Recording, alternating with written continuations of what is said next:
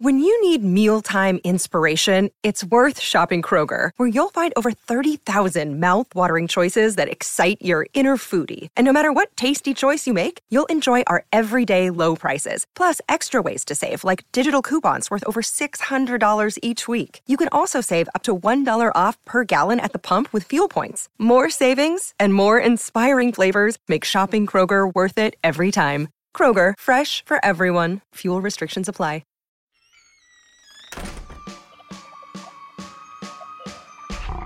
Welcome to Teen Creeps, the podcast that discusses all things YA genre fiction. I'm your host, Lindsay Kaitai. I'm your other host, Kelly Nugent. And today we're talking about Christopher Pike's Remember Me 2, the sort of sequel to Remember Me. Yeah.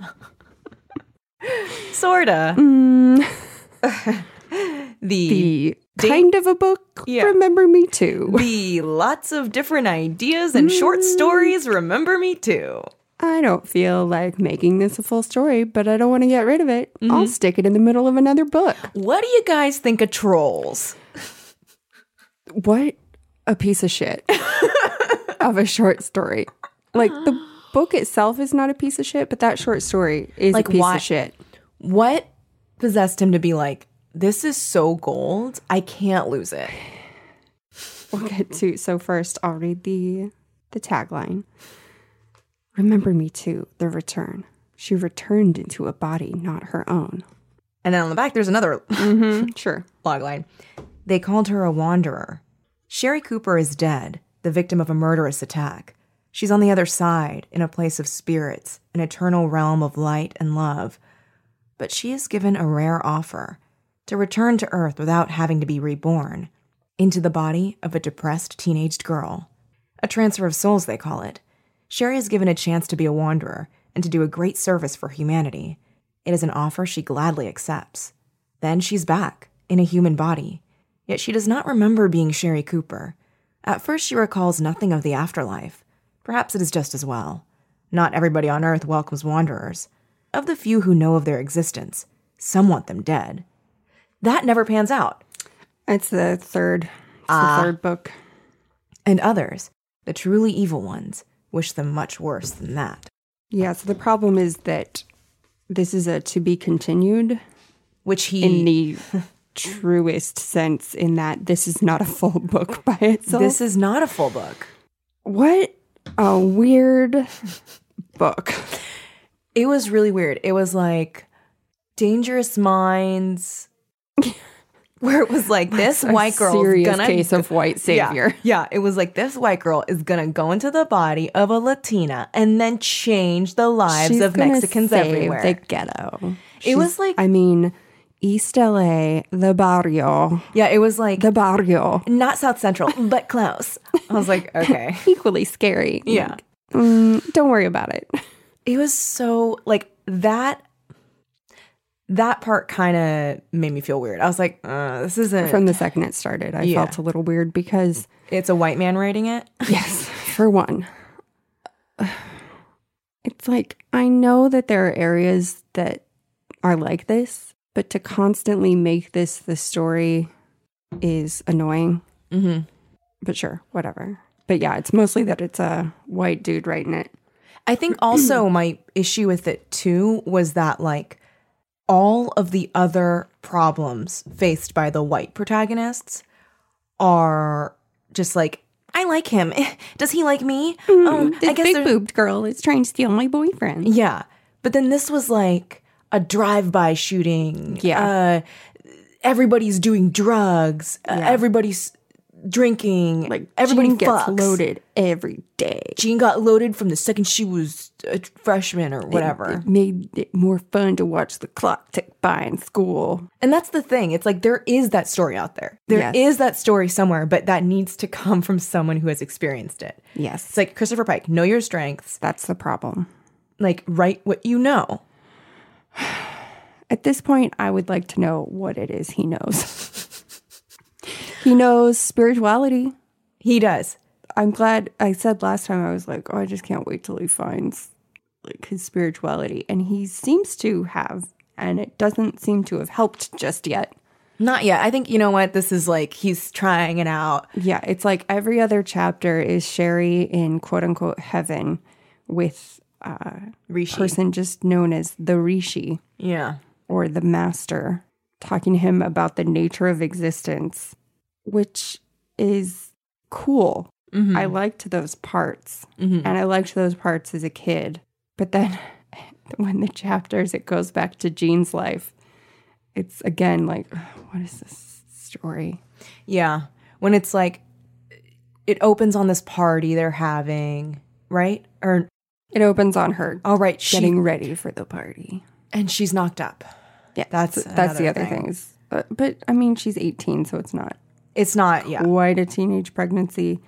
But yeah, so she goes to this party. Her boyfriend, Lenny, It's his birthday. knocked her up. It's his birthday. They're discussing how their friend, Sporty, right? Sporty. was killed in a drive-by. Was it like Sporty Quinones or something like that? And his girlfriend, Darlene, wants to clap back. And Jean's not having it, goes out on the balcony to think, and is like, God, please help me. So God's like, no prob. Takes her soul out of his Switchies. body, puts Sherry's up in there. How is this different from Peter's suicide? I guess because she didn't actually She wasn't take a hand actively in it. trying. She did like everything but swerve in front of. You know, she did Yeah, everything but exactly. jump. She goes out on this rickety fucking. She had more of a death wish than Peter. Her entire life, she wanted to die. She is truly depressed. It says depressed teenage girl, and she she's depressed. actually depressed. Like it's not you just can like, you can read Yeah. that she's depressed.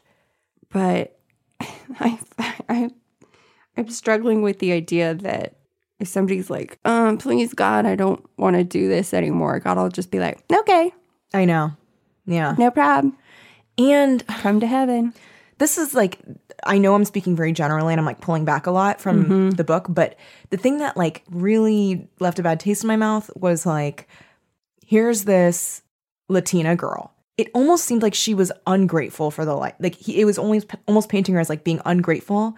And then after she comes out of the coma, And she's it's like, Sherry. it's Sherry, this white girl. She's straight up not Jean anymore. And everyone's like, you're so nice. You're so this. Like you're, oh my God. All of a sudden now you see the beauty in life. Yeah, you like know how to love. Yeah, it was just very much like, well, only a white girl who was brought up correctly could see the beauty in the barrio. And so that was the problem, because I was like, I know that some of her like enlightenment was from like because all of the chapters with Jean actually occur before she gets. I'm sorry, all the chapters with Sherry and Rishi occur before chronologically she jumps in. So like maybe some of that has to do with being enlightened, but No, but still, Sherry had so much more warmth.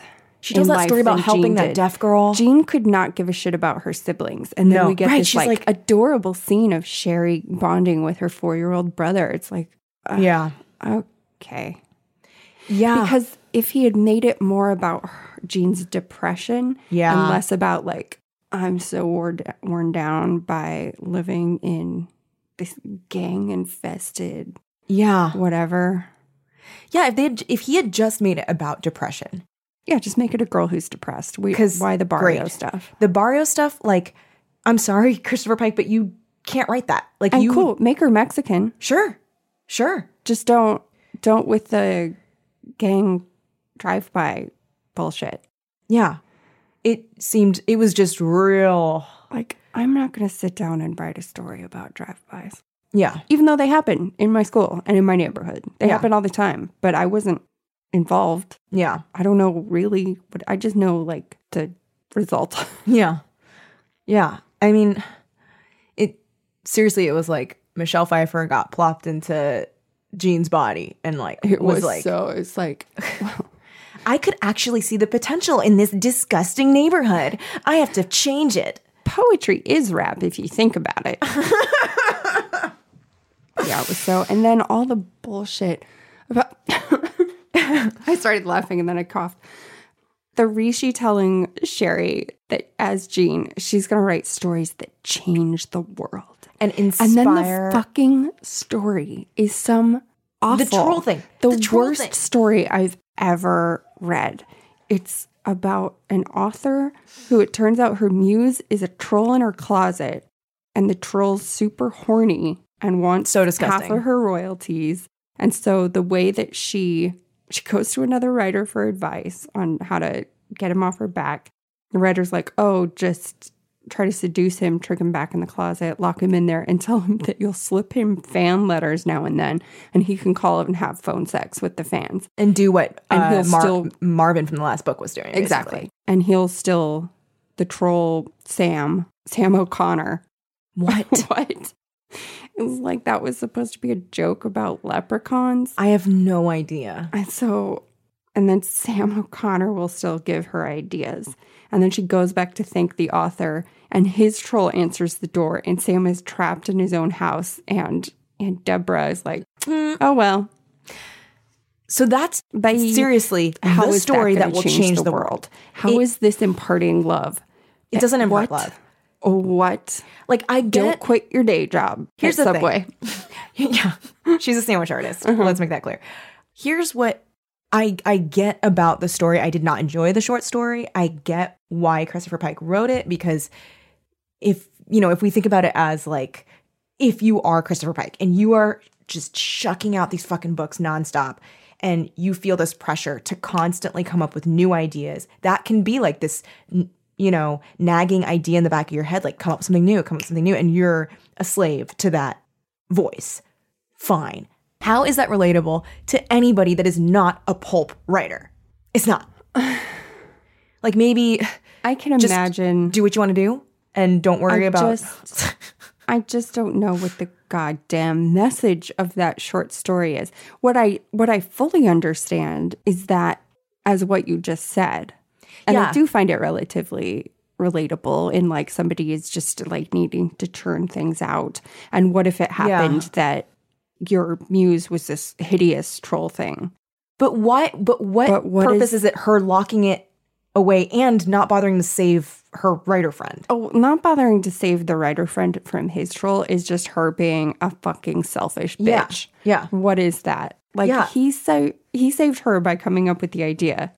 And then she just leaves him locked in his closet. Is the message like... that's going to change the world. Yeah. So is the message like, understand what you're a slave to, which is, being new and being different and coming up with new ideas, and then like fuck people that can't figure that out for themselves and just use them for your own advantage, and sorry if they can't figure it out?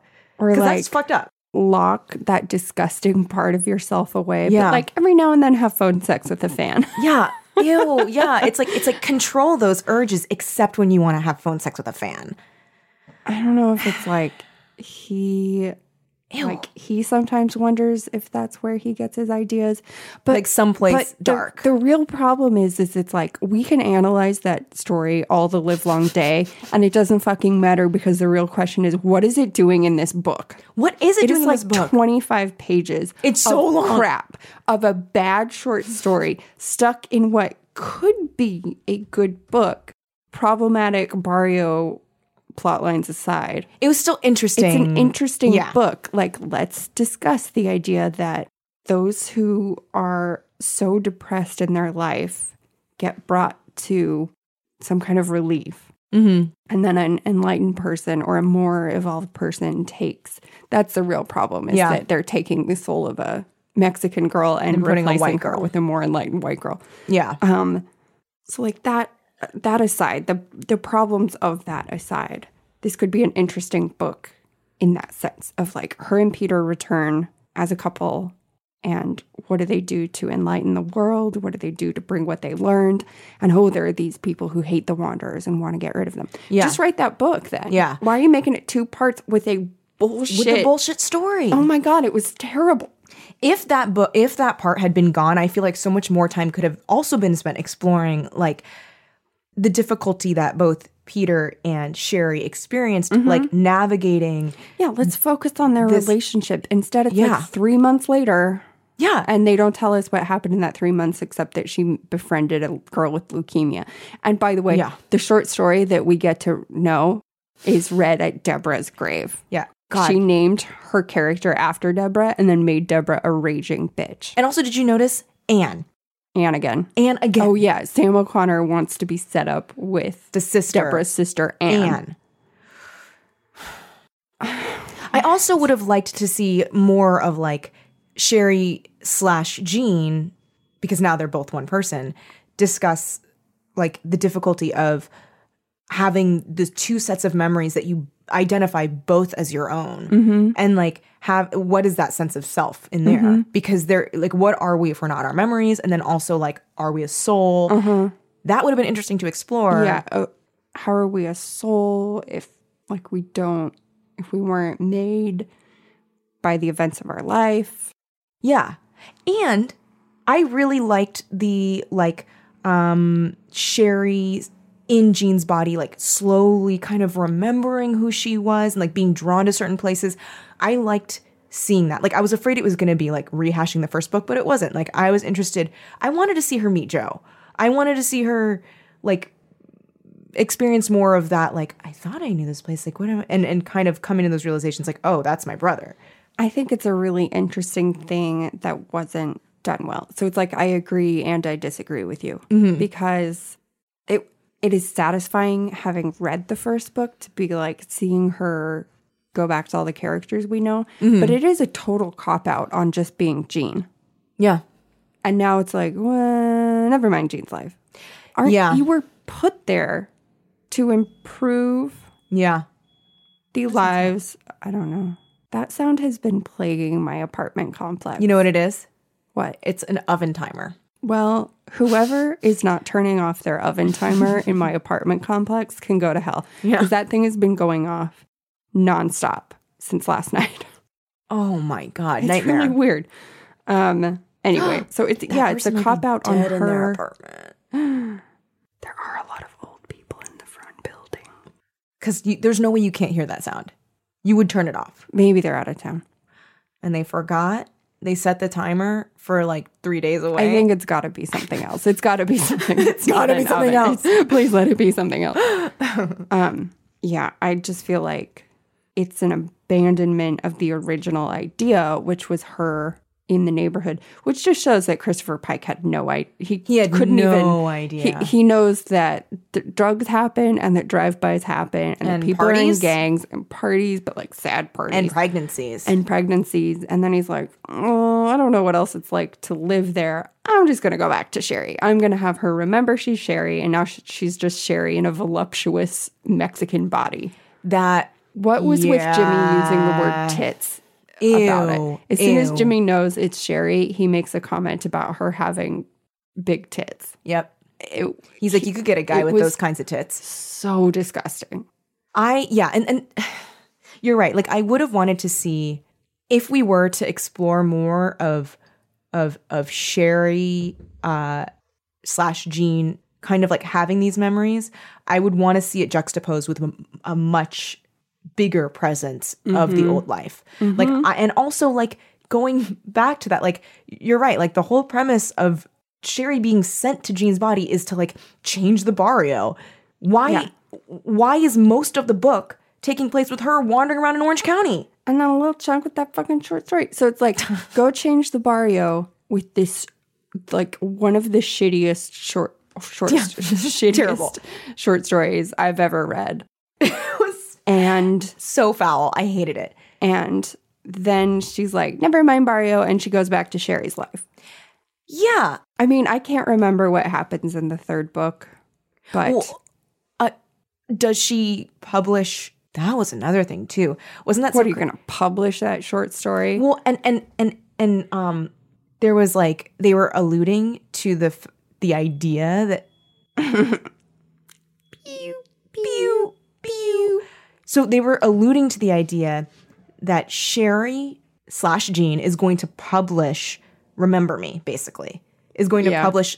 So is that the book that's supposed to change the lives of Latina girls everywhere? Her life as a white person is going to change the barrio. This doesn't book make sense. Sucks. I knew that coming. This isn't like Master of Murder where I was like, it was okay. And then we got here and it was terrible. This is not a good book. And I liked Remember Me so much. And I do remember as a kid being like, I didn't really like the sequel. That's funny. And sure enough, Now I know why. Mm-hmm. I do vividly remember that short story, though, because I was so disgusted about this troll. The troll is disgusting. Hitting on her. And then her having to... This was another questionable thing that happened in the book, which was when she goes to help or seek help from the fellow author that hasn't made it yet. Mm-hmm. And she presents her own problem with the troll as if it's a short story. By the way, we're talking about Deborah in the short story. Yes. So Deborah is like, my character, not me, has a troll muse. And like, how can she stop him from like ruining her life? And he is like, oh, easy. She just has to seduce him because he likes women. And she's like, well... she's like, I don't really want to do that. Or my character doesn't want to do that. Oh, right. She's lying to the... Yeah. Anyway. And he's like, well, she has to have, like, given him some sign. Like, she has to, they like, have a love-hate relationship. And I was like, ew.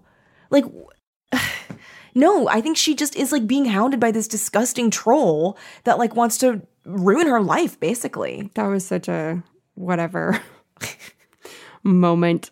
Yeah. I don't know. I'm yawning because I'm trying to lift my soft palate to speak better. Oh, interesting. And so I keep yawning.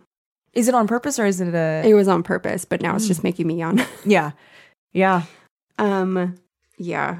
I don't like... And then there's the thing where the way she meets Deborah is by going in and Deborah's reading Lord of the Rings. And Jean's like, that's a great book.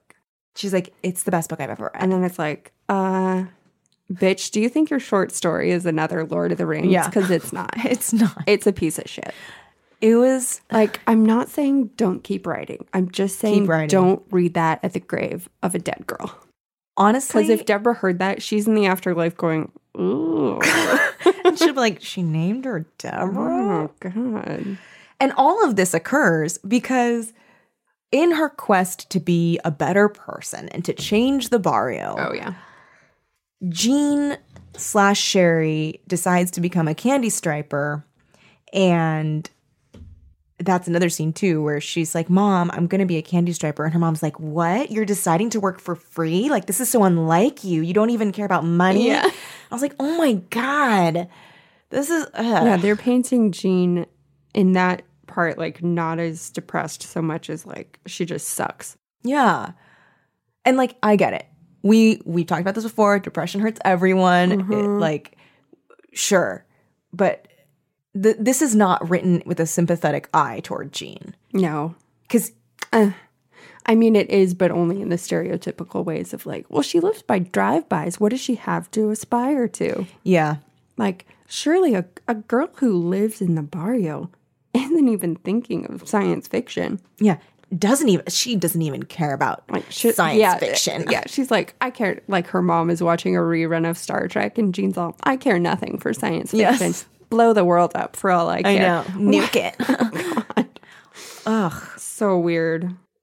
The other problem is that in all the examples he gave of other wanderers, they were other minorities. Yeah. Except for Einstein. Well, Jewish. Yeah.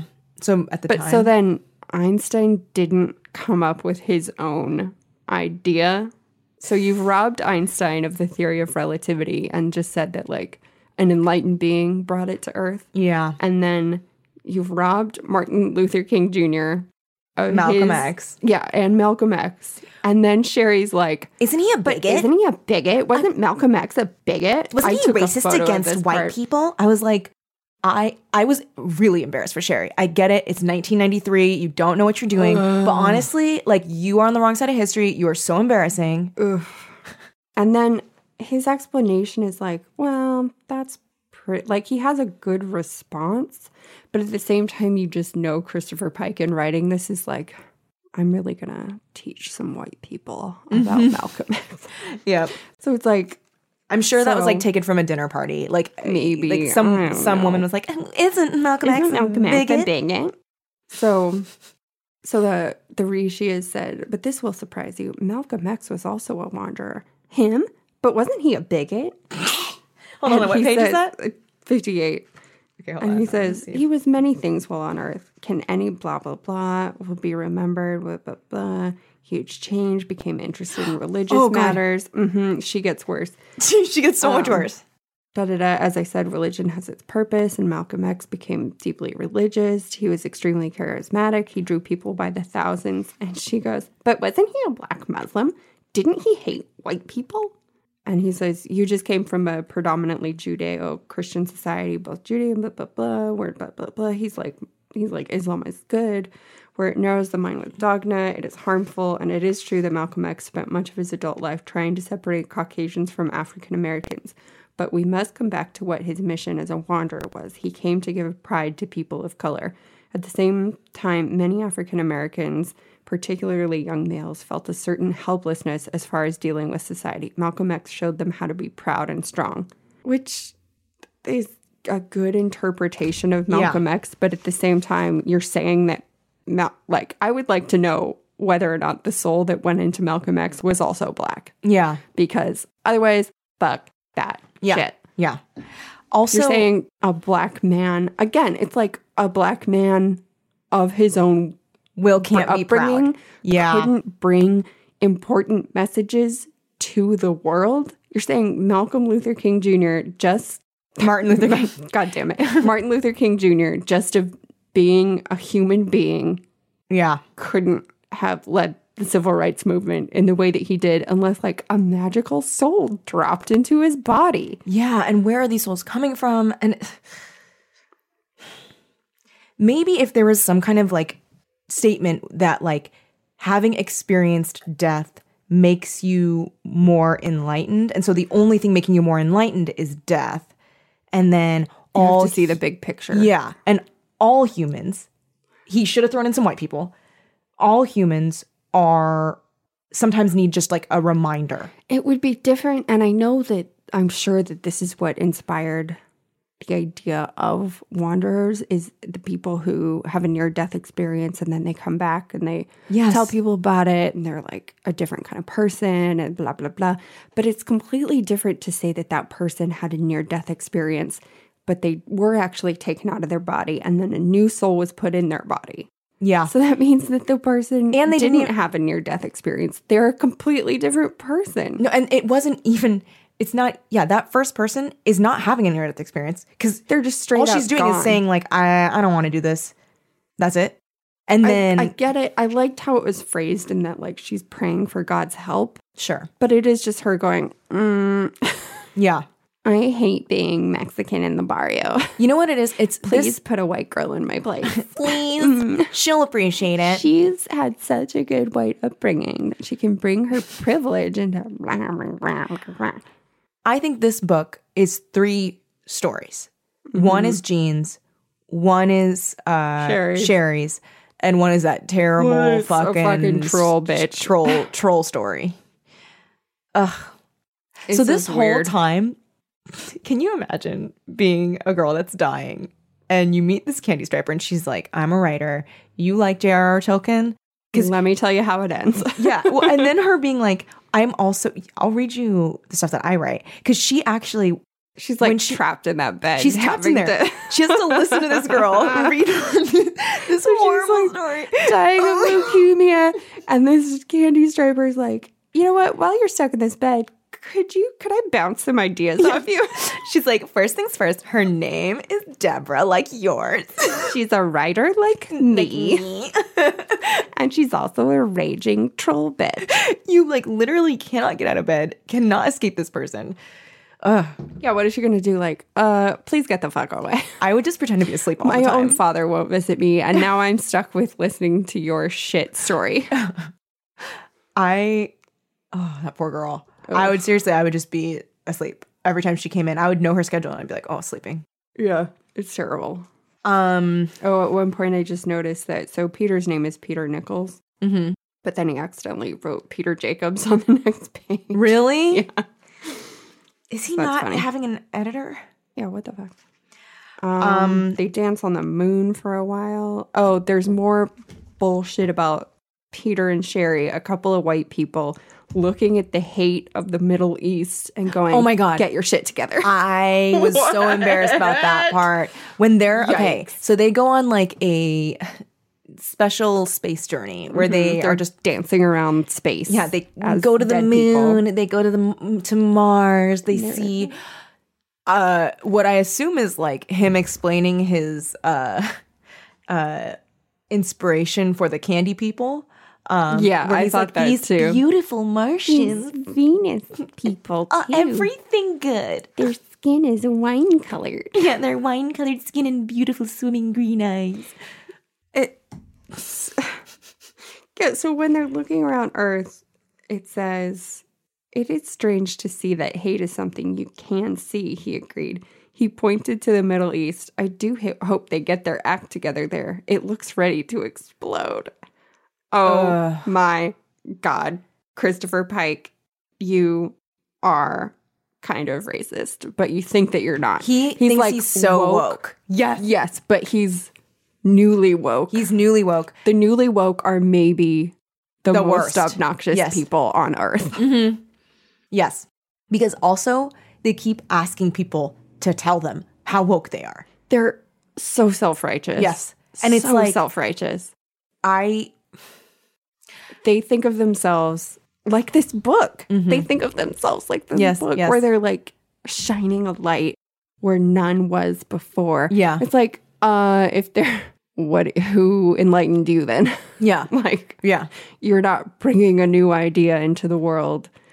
Oh God, I hate it. I hate it. I hate it. I hate it. There are so many people on Facebook that are like this. Yes. It has also reminded me of, like, you'll see, I have seen some, like, straight, white, cisgendered men that have, like, acted like Trump winning the presidency is a personal attack on them and become, like they're just like, oh, I can't believe this is happening to me. And it's like, listen up, boo-boo. It really sucks. It really sucks that Trump won. This is terrible. This is horrible.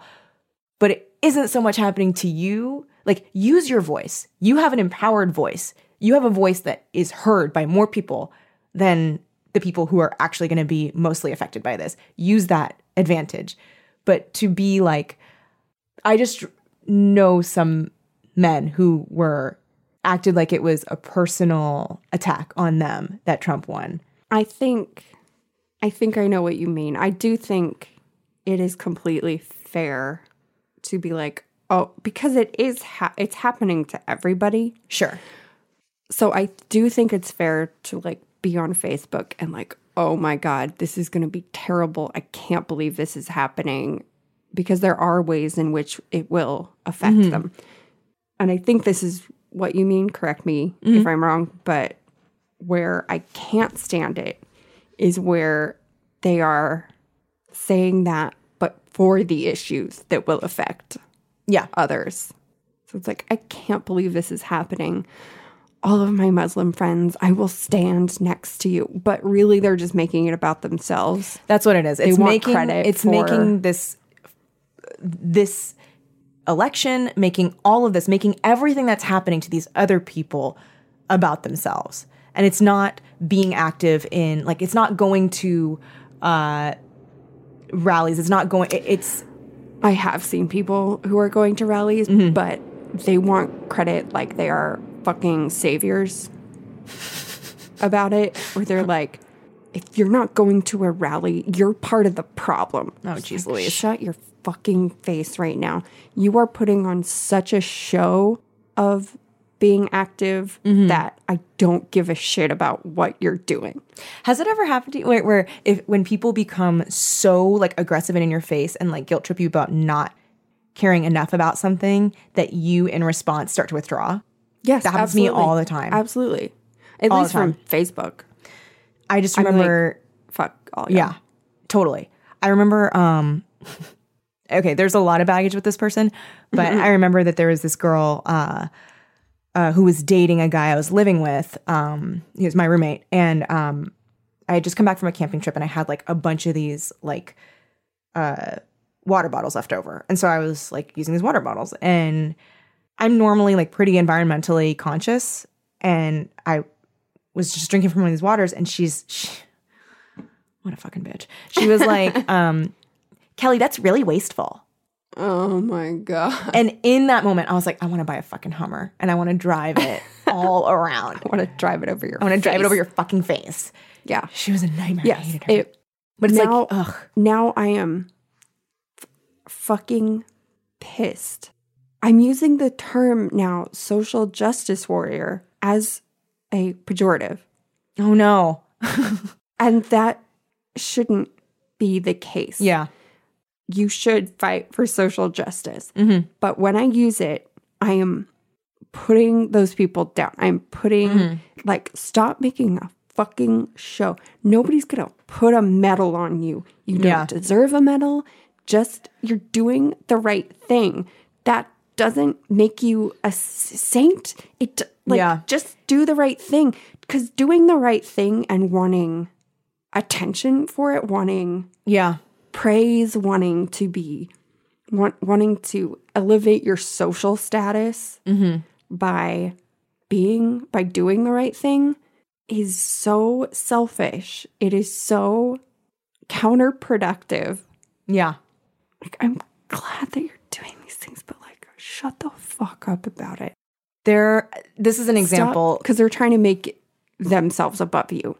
Yeah. Well, I think it stems from a deep fear that they're not doing enough because of either the way they were in the past. I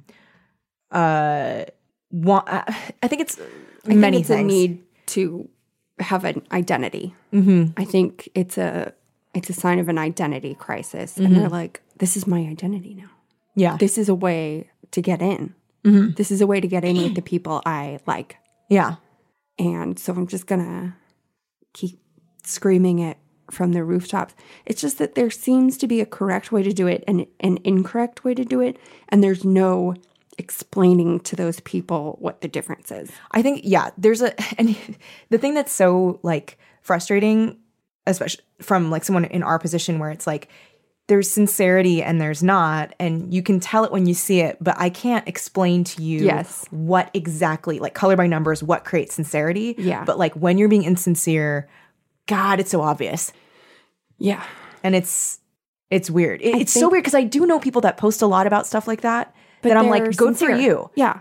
And then there's people that I'm like, you're so fucking annoying. You can tell. You can just tell, like, because I want to call out specific people so bad. Well, okay, here's a general, like, non-political example. Mm-hmm. There was this girl that I went to law school with who, I guess I always knew that she was like, she's a very selfish person. Mm-hmm. And one day she posted this thing. It was just a picture of a drawing. And the caption is, "Look at this drawing this homeless woman gave me after I gave her a water bottle because it was so hot out. It really feels good to give." God. Yeah. Where I was like, I was like, I am embarrassed. You need to take that down. Like, oh my God. But that's so transparent. Where you're like, that is the difference. Yeah. Because like every now and then I will ask the homeless person outside a 7-Eleven, like, hey, do you want anything from inside? And they'll tell me and I'll get it for them. Yeah. But you're not. I've never posted that on Facebook. Yeah. I'm not looking. I'm saying it here only to illustrate a point. I'm not like, I swear to God, like if anybody were to message me and say like, oh, I heard that on the podcast. That's so good of you. Shut up. I don't deserve credit for this. It's just a thing that you do sometimes to help out the person who's standing in front of a 7-Eleven. Like, don't get on Facebook. Yeah. And like post that and say like, and I so recommend that everybody do this at least once a month. Like, oh God, I hate you. Yeah. It's just a good thing to do. So do the good thing and don't try to paint yourself as enlightened because that's the least enlightened thing you can do. Yeah. Here's my wonder when I'm like, is this... I like that phrasing. Here's my wonder. Or here's my advice. If you're wondering, gosh, am I one of those people? When you're starting to do an act of like, quote, goodwill, are you thinking, I can't wait to tell someone about this? Exactly. And then that should be like, there's the problem, there's the problem. Yeah. Yes. If you're thinking like, can't wait to post this to Instagram. Fucking wait to post this to Instagram. I can't wait. I can't wait to tell all my friends at this party. Oh God, that's gonna be tonight. I should like, give this homeless person like an extra $5. And then I'm gonna tell everybody about it, and I'm gonna advise that they do it too. Like I'll let them know how good it felt to do it. If that's the thing, then pause. I posted a photo of myself campaigning in Nevada for Hillary, and I was like wearing a little sticker, and I had my little clipboard, and I do question what, but I don't think I was just like. I felt like, here are my pictures from my vacation, and also like, please praise me. I felt like also it was like hey, get out there and do something, guys, sort of thing. Yeah. Not like do you see what I'm doing? Yeah. Tell me I'm good. And then I got a bunch of people going like, you're a hero. And I was like, I feel so shitty hearing you true say hero. that. I feel like that's so nice. Yeah. But I feel so dirty now. I feel so dirty. In retrospect, I'm like, is that why I did it? Oh God, I hope not. Oh my God. It's like, it's hard to be self-aware. Yeah. And that made me question it. I was like, maybe I did want to hear that. And now I regret that. Like, maybe the reason it made me feel so dirty is that I did kind of want that to happen. But, like, I don't even know. Yeah. I think I feel like similarly, because I wrote that piece on Medium and posted it to Nerdist Schoolios, and I know exactly why I did it, because I was thinking about that in my head when we were talking about that. And it was because, like, I'll just be flat out honest, because I felt like shit writing it. Mm-hmm. And I needed support. Needed someone to say, like, because I wrote it with the thought that, like, I had read some other pieces and felt not alone. Exactly. And so I was like, I will write this so that, because I know this helped me, and it's going to be cathartic for me to write and also cathartic for people to read. Yes. And so I did it, and I posted it there because I was like, I need someone to tell me that it helped them, because... And that this is okay. Yeah. Because also, and like... that my feelings are valid. Yes. Yes. Because, like, you can feel very alone and very... But also at the same time, I had, like, random people saying, like, you are a pillar of strength in this community. And I was like, whoa. God. It super helped, because I was feeling super alone and sad. But in that moment when we're talking right now, I was like, fuck, did I do that? Was I marketing off my own horrible experience? Am I exploiting a turmoil to be special? It's like, no, but... I struggled with the exact same thing when I wrote about my experience of my dad dying. Your dad, yeah. Because it was horrible. Mm-hmm. But I had read people talk about their experiences. Mm-hmm. And I wanted the same thing. I was like, well, I was genuinely grateful to read their things and see myself in it. Mm-hmm. And it really helped me to write it. Mm-hmm. And at the same time, I said this in what I wrote, which is that, like, am I making a show of my grief? Yeah. There's a fear in that, for sure. Am I letting something go in making it public, and then it's like, it isn't mine anymore? Interesting. And it's hard, because it was like the most painful experience in my life. And it helped me to write about it, but it also, I enjoyed writing about it. Yeah, of course. And then I enjoyed all of the response I got to it. Mostly, that's a lie, not even mostly. I enjoyed people who were like, I'm so sorry this happened to you. Thank you for sharing. But I also enjoyed all the people going, you're an amazing writer. And I feel sick even saying that now, because now on the podcast I'm recorded, it's like, I'm an amazing writer. But so it's a fine line between sincerity and wanting praise and that being okay. You know what I think it is? Maybe I'm just like trying to make it okay really, that we did this thing. Because it ties in with this book. Yeah. It's like, when is it okay? Yeah.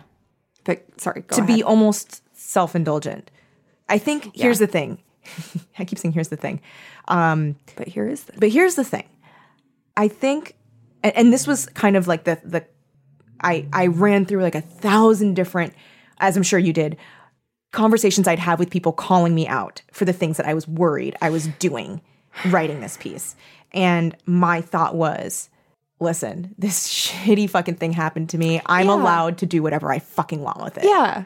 So like that's my, where I'm like, let me fucking deal with this like how I want to deal with it. But that's not what I struggled with. It was like, yeah, I have every right to write about this. And I did check with my sister first because it was so much her experience too. And it's much more natural to me in my adulthood to be super open. Yeah. And probably overshare a lot of the time. But she's such a private person. So I was like, okay, well, I'm going to ask her. And as long as she's okay with it, then I'm okay with it. So that's not what I struggle with. Not that like that's the coping tool that I use and I have every right to do that. It was that I wanted good feedback. It was that I wanted praise. Well, I wanted praise for the worst experience of my life. I think here, I almost said here's the thing again. I think it's that because it's the worst experience of your life and you are sitting here documenting it, it's something that you're putting care into. It's something that has ultimately formed who you are today. And when you're documenting something like that, when you're looking back on that experience and you're putting it down on paper, there is a lot of care that goes into that. And yeah, it's like, man, I want this to be the course of months. Yeah, it's like you want it to be perfect. You're communicating something that has changed you irreparably for other people to consume. So you want that form as it takes to be perfect. And to want someone to tell you that the way, not just the thing you communicated, but the method in which you did communicate it was awesome. That's normal. I think that's totally human to be like, yeah, this thing that I fucking slaved over, which is letting you in on this thing that really fucking sucked for me. I did it well. I wrote it well. What's hard to navigate is then how is that different from people who feed a homeless person outside of a 7-Eleven and write about it? Because that wasn't them at the nadir of their life. But that's them curating. I do think after us talking about this that I should give those people a little bit more slack. I should always give people a little bit more slack. I used to be a lot kinder and more compassionate when I was a teenager and in college. And then I don't know what happened, but I see myself being less compassionate. I see myself being judgier.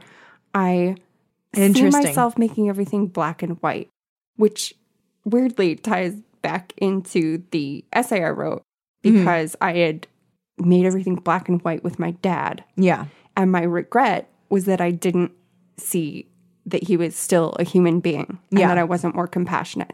And I fall back into that. And so, yeah, I'm on Facebook and I'm like, fuck you, I'm better than you. So that's the thing is I'm like, fuck you, you're not better than me. Fuck you, I'm better than you. Yeah. So, but I guess that's the struggle with being a person. Yeah. Like you have to keep opening yourself up. You have to, it's not easy to be compassionate with somebody else if you don't really like what's happening. Yeah. And so as long as you're trying to, then you're on the right path. Yeah. And I think also, I was talking about this earlier with Ryan, who was telling me about this book on empathy that talks about how empathy can sometimes prevent true progress because we really deeply only empathize with people who we respect or feel or agree with. Yeah, or agree with or feel like we're similar to. And so like other people's problems are staunchly other people's problems if we don't identify with those people. And I think the path to true empathy, what we hope it is in its purest form, is to understand that like everybody's inner workings are different and people get value from different things. And that doesn't mean that their happiness or sadness is worth any more or less, even if what we see as like the conduit to that happiness or sadness is like not something that would cause that in us. And so like, I don't know, fine. If someone wants to fucking post that they gave a water bottle to a homeless person, fine. The problem. It's like, you look so sad. This is the problem. See, now it's like, fuck you. And now I'm disappointed in myself. And then even at the same time, I'm like, this is what makes me better than you. Yeah. No, But, like, I know it's constant. Having the self-awareness to know that, like, this doesn't make me better than them makes me think I'm better than them. No, yeah, because you're like, at least I know. Vicious cycle. It's such a, like, I don't. Yeah. I guess I was going to say, I don't know how to navigate that, but I guess the trying to navigate that is the point. Yeah. Like, I, in the last few years, have started studying, not very formally, but like Shambhala meditation, and which is like a wing of Tibetan Buddhism. Oh, cool. And I read this amazing book. It helped me so much after my dad died. It like gave me permission to forgive myself. Yeah. And it's called Living Beautifully with Uncertainty and Change by Pema Chodron. Oh. She's amazing. And it talks about all this. So first you have to have compassion for yourself, then you have to have compassion for other people, and then you have to have compassion for the world. Yeah. And so I guess I think something sports related is happening. So yeah, I guess it's maybe I just need to work more on the compassion for myself first. Well, it's like RuPaul says, if you can't love yourself, how the hell are you going to love somebody else? True. True words. Realness. I think it all comes down to RuPaul. Podcast realness. Podcast realness. So that's what this book isn't that great at. This book is like a social justice warrior post on Facebook. Yes. It's like the heart of it is there. Mm-hmm. The execution is problematic. Yes. I feel like now that we've had a chance to kind of like figure out what causes our like feelings of derision towards social justice warriors, I feel a little bit less angry. Yes. I'm a little less inclined to go, fuck this book. Yeah. I'm like, okay, I get it. Yeah, like I should probably put myself in the mind of Christopher Pike trying to write. Like, he thinks this is his good work. Mm-hmm. He thinks this is him trying to bring a little bit of love and compassion into the world. And I will say that as a kid, this made me a lot more open to meditation and New Age stuff, even though I've been attracted to that since like a toddler. Yeah. Like, this talks about meditation so much that I think it like planted the seed for me to be more open or not more drawn to it. Mm-hmm. Yeah. So in a way, he did it. But also that troll story is the worst. Okay, that's the thing. I can't. Overall, I'm like, fine, Christopher Pike, whatever you want. I see you're trying, but that fucking troll story, I cannot. Her story better. Her story's so bad. The book around it is better. Yeah. So why isn't the short story better? That makes no sense. The troll thing comes out of nowhere. And it goes on so long. It is so many pages. I'm gonna. How many pages do we think it is? Over under 15? Over. I think it's over. No 15. Way. It was long. It felt like it went on forever. Oh my god, no, it's pretty so long. I think it's okay. Over under 15. I think it's over 15. Jesus Christ. Okay, so it goes from. Oh my god. It goes from 116 to 144. In case you didn't know what that sound was, that was me smashing my face into the book. What? 116 to 140? 28 pages. I said 25. I was real close. You were still it's under. 28 pages. Price is Right rules, you won. Yep. God. Do you think he thinks it was good?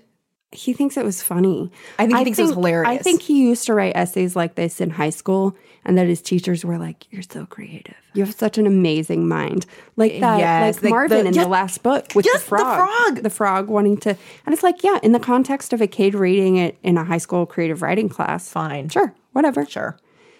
But you're an adult man that has a career as a writer. Mm-hmm. I used to write some pretty bullshit short stories and poems for creative writing classes in high school.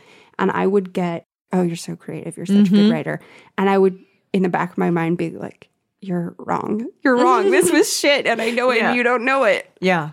It's like, because I used like 5 similes. Is that why? Or like, because you found this harder, or like the other essays are not as good. Oh, God, I sound like the worst right now. The other essays weren't even as good as my bad essay. I wasn't even trying, and everyone else was worse than me. I'm great and such a good writer. But yeah, but it's the truth. People would tell me that, and I'd be like, no, I'm not. You're wrong. This is terrible. Yeah. The one time where I was like, thank God somebody else knows I'm terrible, was I took a playwriting class in college, and my plays were the fucking worst. And my friends in the class were like, your plays are the fucking worst. And I was like, I know. Thank you for seeing that. Oh my God. Oh, I've never written a play ever. It's hard. I would probably harder be to terrible. write a play than like a sketch or a TV show. I don't think I could ever do it. They're a completely different beast. Let it be known, I will never be a playwright. I think part of it is because I expect plays to be like, Daddy, put down the bottle. Yeah. I was 3 when I first knew my mother was gay. Or like, just, just like super self-indulgent. Yes. Way over the top. Tennessee Williams. Yes. Like, yes. Yeah. Maybe I'll write I've a play. seen and read some really good plays, but my sister is actually, she's written some plays and they were very good. Oh, good And for she her. got really great feedback from her playwriting teacher. But she don't want to live that life. It's a tumultuous life. Mm-hmm. Playwrights do not make a ton of money. Nope. Less than actors. Mm-hmm. I think it's harder to make it as a playwright than an actor. Yeah. Because it is. Okay, I just opened. I'm just going to fill you guys in on Feel free. just the general attitude towards the characters in this book, particularly the Latina characters. This is a real mess. Okay. I just randomly opened the book. Mm-hmm. Darlene Sanchez's house was a pile of old wood, plaster, and bad vibes. Her father had abused her when she was 6. When she was 10, he had taken 2 rounds in the chest from a double-barreled shotgun while trying to rob a liquor store. When she was 16, her mother died from cirrhosis of the liver from having drunk half a liquor store. I get that people's lives are like this. I get it. But also, the next sentence is really confusing. Darlene was tough, though. I knew from past life regressions. What?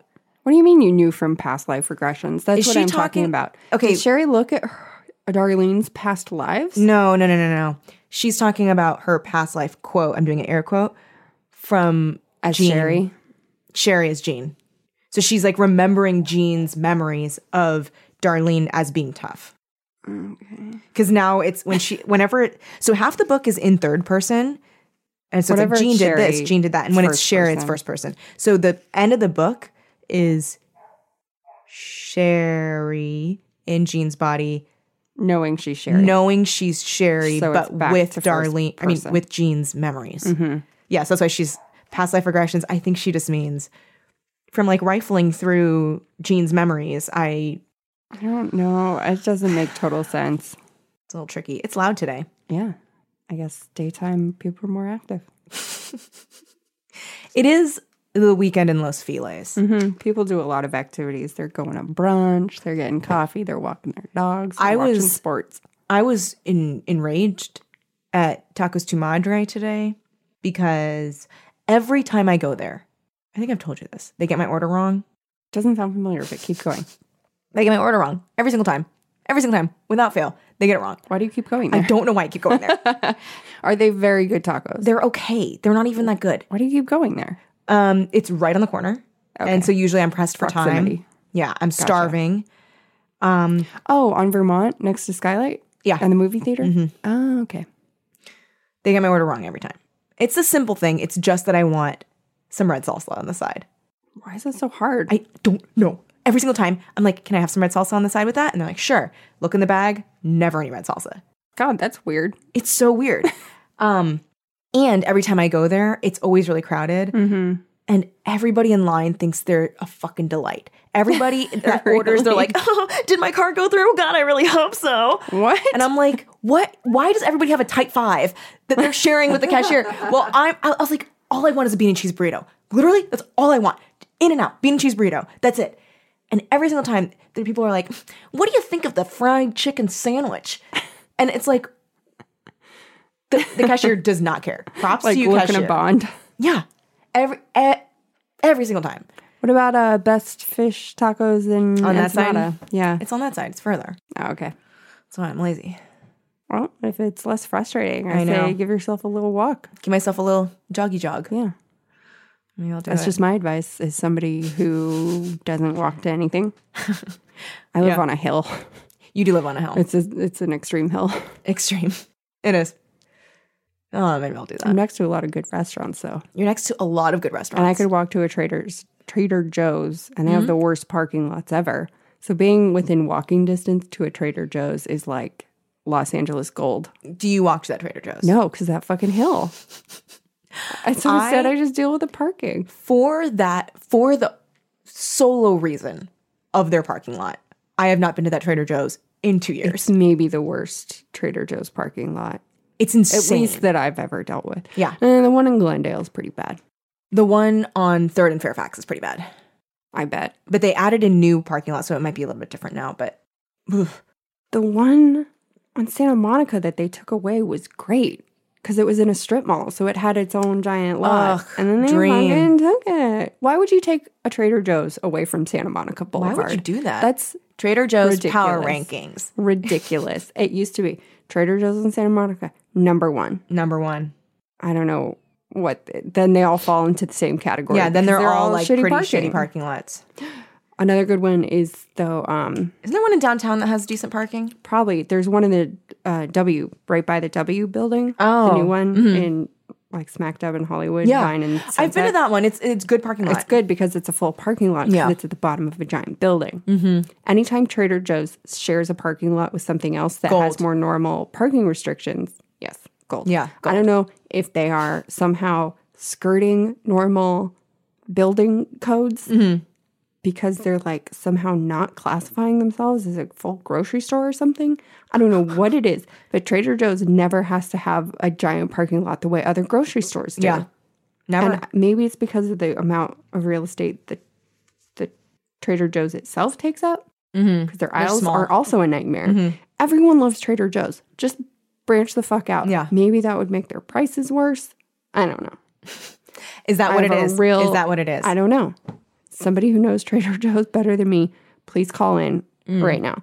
The phone lines are open. We've been waiting. Just kidding. Tweet at us Tweeted us at Team Creeps Pod. at Trader Joe's. Tweeted us. Let us Yeah. know why. What's the deal? Why? Why are you doing this to humanity? We love you. We love Trader Joe's. Everybody loves Trader Joe's. Trader Joe's. Yeah, I haven't been there in years. I go to one near my parents' house in Torrance because Oh, I'm sure it's better in the valley. huge parking lot. Huge parking lot because it shares a parking lot. I was about to say, I bet it With- shares a parking lot. Yeah, with it's just a like a restaurant row-ish type area with like a movie theater and like all Yeah. that. So it's just like parking galore. Strip mall. There's also a Whole Foods there. So it's like, Yeah. do you want to go a little more upscale? Go to that Whole Foods. Yep. Sigh. Sigh. That was grocery roundup. Yeah.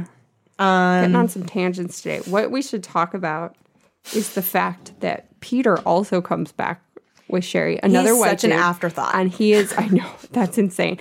He is dropped into the body of Lenny, which is Jean's boyfriend who knocked her up, who, it turns out, engineered Jean's death because he thought she was cheating on him with the now dead Sporty, which means he also arranged Sporty's death. Yes. He basically, when the book Again, starts out. engineered. Yeah, engineered. The book starts out, they're all meeting up at Lenny's for his birthday, and they're talking about how they're going to get some payback on what's the name of the One red something. But it was like red Oh. something. Yeah, what was it? I'll look for it. Anyway, it's like fake blood Red Crips. Blades. Yeah, red blades. Red Blades versus the Bald Caps. Yeah. Okay, so they're like, we got to get back at the Red Blades because they were the ones that killed Sporty in a drive-by. And Jean already is kind of hip to it because she's like, why were you What are guys you guys in their talking about? territory? Like, Yeah. why were you there at night? And they're like, shut up. We Yeah. have to go worry kill about them. And then it turns out, right, that when the book opens, Jean's pregnancy, Lenny thinks is not a result of him, but is Yeah, he thinks because of it's Sporty. shorties. Or Shorties. is Sporty's he's a child Sporty. because he saw her kissing Sporty. So he like weakened his own balcony. How did he know she was going to go on the balcony though? This makes have no Or she idea. went on the balcony and then he's like, now's my moment. So then he like goes and underneath it and like Weakens the beams or some them. shit. It collapses on him. He fucks up. Yeah. He's paralyzed. Yeah. And then so the end of the book finds Sherry Jean at Sherry's brother's house. Sydney's Condo house. in Yeah. Orange County. Apartment. That's right. He doesn't have a condo. It's an apartment. So they're heading there because she's convinced Jimmy that she's the returned Sherry. Yeah. They go there. Lenny shoots her in the leg and is like, bitch, I'm going to fucking shoot you in the thigh. vag if you don't jump off this balcony. He aims at her crotch. He keeps aiming at her crotch. He's like, I'm going to shoot your vagina off if you don't jump off the balcony. I don't know why she has to jump off a balcony. Whatever. Whatever. So she gets out on the balcony. Well, maybe it's like stuck in his head because what's his name is in his head. And like jumping off balconies is like. Or he was like, I was going to kill you with a balcony before. I'm going to finish the balcony job. Yeah. Who knows? So she ends up hanging from the balcony. Oh my God. With her little fingies. And he shoots at her hand. So then she like, her right arm falls and she's swinging by her left. And then at the last moment, Sherry Jean is like, the master, help me. And then all of a sudden, Peter remembers that he's Peter and is like, Sherry? And she's like, bye. Oh no. Just kidding. I fell in a pool. Yeah. She fell in a pool. She's fine. Everything fine. And Joe calls her some kind of name. And then Fall Girl. And then Joe's like, I've got your nickname, which she has terrible nickname. Fall Girl? I'm going to call you Fall Girl. And then that's the end of the book. And then to be continued. Yep. Literally to be continued, ... Just, right? He was clearly, again with the short story, I feel like he is very pressed for time with his publisher. And so he's just trying to fill a word count. Yes. I feel like That's why. what's happening in behind the scenes in this book is what happened in Marvin's story from last week. Yep. Okay. I let Joe pull me out of the pool. My leg hurt something awful, but as long as it didn't have to be amputated, I didn't mind. I remembered that Joe often gave people nicknames, just giving us a little bit of necessary backstory. I'll get to that. I noticed that she had bleached her hair blonde. She always did want to have more fun. What's that? I asked my old friend. She giggled. The Fall Girl. Sherry, someone called from 3 stories up. Are you all right? Yeah, is that you, Peter? This is turning out to be a weird day, Jimmy muttered. Yeah, Peter shouted. I remember you. I smiled. That's what I wanted most. To be continued. Remember Sherry? Remember Sherry? Remember Chewbacca again?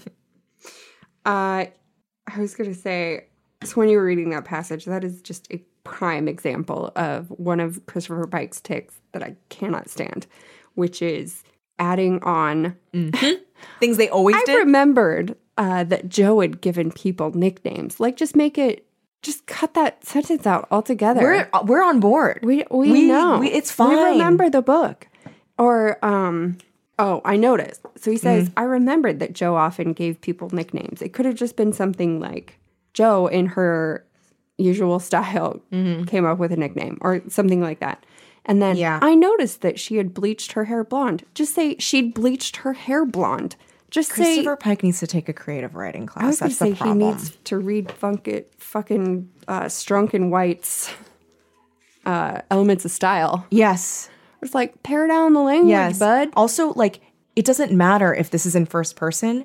We don't need to observe anything through their eyes unless it's like Just because say that person's it. in an altered state. Just or say it. Just say it. Just say it. Her hair is blonde. Her hair was bleach blonde now. Yeah. That's it. That's it. I noticed that. We don't need to. We get that you noticed it. Yeah. Did you know if you take In out all of these, this book is observation? 3 pages long? Seriously. Or it's like when people say like she started walking over here, when you can just say she walked over there. She walked. Here's one like it. So they see a black hole, blah, blah, blah, where I didn't know, another dimension, perhaps another creation, surely. In the center of this floated what I believe are astronomers would call a galactic black hole. The fuck? Just say you saw a black hole. Do you think we not know what a black hole is? He tends to like dumb shit down too much. It's so bizarre. I believe one, and that's the same as like, I noticed that. I'm wondering if this is. I believe it's called a black hole. It's called a black hole. It's called a black hole. It's fucking a black hole. I'm wondering if this is a remnant of another time where like, because a lot of times too. Well, here's a thing. You know how it's like, don't like always expect your audience to be smarter than you or as smart. Yeah, or like your intuition. Give people a little bit more credit than that. Yeah. But he's like dumbing everything down. And I don't know if it's because my inclination is if I don't know what something is in a book, let's say I'm reading a book and I'm like, I don't know what a black hole is. Mm-hmm. I'll look it up. I'll look it up. Let me look it up. You don't have to tell me. I don't know. Like there is so like seriously that people know what a black hole is. Yeah. Or even just like say it. Or like read any like hard sci-fi that just like names that something is a thing and expects the reader to be like, okay, I get it. Yeah. It's like, oh, this was a dark matter converter. Cool. Great. That's the thing that it was. That's the thing that it was. You don't have to explain to me. Although some sci-fi doesn't do that. Oh, the other thing he does that I hate, besides just tacking on words to a sentence that we don't need, is oh my God, the number of similes. The number of fucking similes he uses. Things like this all the fucking time. His tux was the color of sand on an ocean floor. It was tan. It was a tan tux. I don't like... Also, beige tux? Ew. Are you kidding me? Ew. He looks like that coffee bag that's behind you on the wall. His tux was the color of a coffee bag hung on a wall. Another one where it's like, her eyes looked like that of a girl in a painting of old. Or something like that. It's just... I hate similes. It's not even good flowery language is the problem. No, it's just purple for no reason. Yeah. I hate similes that have no, like there's no reason why you would compare it to that thing. Just say it was tan. Just say it was tan. Or just say had on a tux. Why is it a tan tux? Tan. I feel Sand they don't on even an ocean floor? What does that mean? They don't make tan is tuxes. Black? Oh, maybe it's like a dark blue? But that's not what sand looks like. Sand, but like if it were like on the bottom of the ocean and like it was nighttime. Was the color of sand on an ocean floor, but one of those ocean floors that really like deep ocean floor. Like really Let's say it's tinted with okay, so it's next to some coral. The coral has dissolved into the sand. Yes. His color was his tux was the color of dissolved sand coral in the deep ocean. Deep ocean, where the coral was reflected off the beams. No, there aren't any sunbeams. There's no in the deep ocean. Okay, his tux was the color the of... The water is experiencing an algae my growth. Troll took all my similes away. Oh my God, do you think that he's like going crazy with his similes because he's like trying to contrast that with like not being able to come up with similes if your troll's locked away? I think he's not a great writer. God, I'm never going to be able to adapt a book of his now. No, he's going to listen to these. Mm-hmm. They're going to be unearthed. We like most of his books. I like you, Christopher Pike, but these are not good. I'm wondering if on my trip I should read like Starlight Crystal to like buy myself back. Maybe. I'm like, should what I just if you don't like it as much? No, come on. We liked Remember Me. We liked Scavenger Hunt. We liked Spellbound. Okay. They can be good. The opening of Scavenger Hunt was really good. Yeah, it reminded me of Capote. And praised it. Yeah, where it was like it was describing the desert. Yeah. So cool. No, he's good. I think sometimes he has to churn them out. Yeah. I think, was this a busy year? No, this is 2 years after Master of Murder. Maybe he was going through something. I don't know. 94? Mm-hmm. Last one was 92. Maybe he felt pressured to do Remember Me too. Like maybe his publishers were like, Remember Me was a really popular book. We need to keep, capitalize on that name. And he didn't feel... I don't know, man. It's very confusing. I was just looking at the insert of your book versus my book. They're the same. Yeah. There's no reason that this sequel shouldn't have included what Remember Me 3 is. There's just no reason. Unless the publisher was like, we want you to split it into 2 books. Yeah, they're like trilogies. Why the fuck People not? like trilogies. 2 books for the price of... No, 1 book for the price of 2. Yeah. Yeah. I don't know. Disappointment, though. This is like reminding me of Give Me a Kiss. Where it's like, it's just... Well, no, because Give Me a Kiss had like a kernel of something. That was super short. It was the problem super we short. had with Give Me a Kiss was that it was super short and it just sped through things. It was that like could have gone so into. quick. What was did we read one of his books where it was Fall like into too Darkness. long? Yeah. Oh, Fall into Darkness was where they found Give Me a Kiss on the shelf. Oh my God. I thought you were gonna say that. No, there was like maybe I'm imagining it. What one? That there was like a book that could have been 30 pages. Oh, you know what? I Oh. think it was the book I read with Micah. Oh, really? Where it was No, like, I this could have remember. been like 30 pages, but it was, I think we read one 100 together something. like that Yeah. too, though. yeah. Because I remember It's just talking to you about it. Stretched out. Yeah, it's like for no this good could reason. be like everything that was 4 sentences could have been 1. Yeah. And that certainly happened here. Yeah. And I mean, this was just like too many ideas and not enough of each one. Substance. And yeah, and weird detour with the short story. Maybe if the short story had been any good, I would have been fine with it. I know. If it, like, I just don't understand why he didn't write a short story that had that message of light and love in mind. It didn't. Not it at was like all. mean-spirited and weird. And gross. It was It gross. was outright gross. I'm just trying to look up what I need my ears. our next book is. Do you know? Monster! Oh, thank God. Oh, I might be wrong, though. But I remember liking Monster a lot. It's a weird one. No, I liked Monster. Okay. Well, light at the end of the tunnel, or What if we Or hate end of the Monster week. too? is it possible? I really like Road to Nowhere. I loved Road to Nowhere. And then I like The Immortal. We've got, Midnight Club. Oh, and then Last Vampire starts. Oh, I never All read Last right. Vampire. All right. You know what? I think he was just And then Starlight Crystal, and then the rest of the Last Vampire books. great. Great. All right. So hopefully we've pushed through. Yeah. Guys, if you have like ideas for other like non-Christopher Pike, like any point horror, any like any of the special like babysitters clubs, any like scholastic 80s and 90s fun stuff. that are like good, well, hit us. they don't have to well, be good. but like you if like. if you want them, Yeah. if you want us to talk about them, Give us, let us know. just a little palate cleanser from Yeah. this situation. maybe after Monster we could. Oh, was Road to Nowhere next though? Because I would love to get into that. Yep. Okay.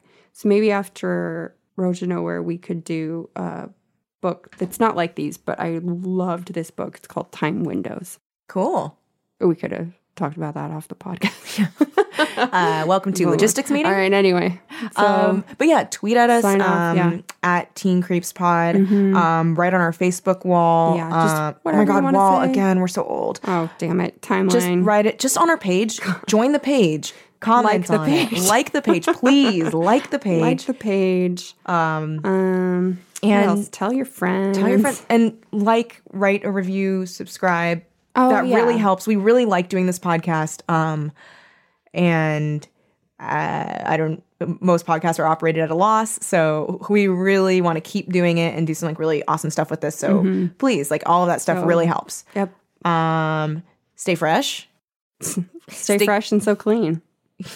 and don't be mean. And Love and light. maybe don't make every Latina character in a freaking ghetto. A sexy surrounded by crime. Yeah, don't talk about her tits. Yeah. Ugh.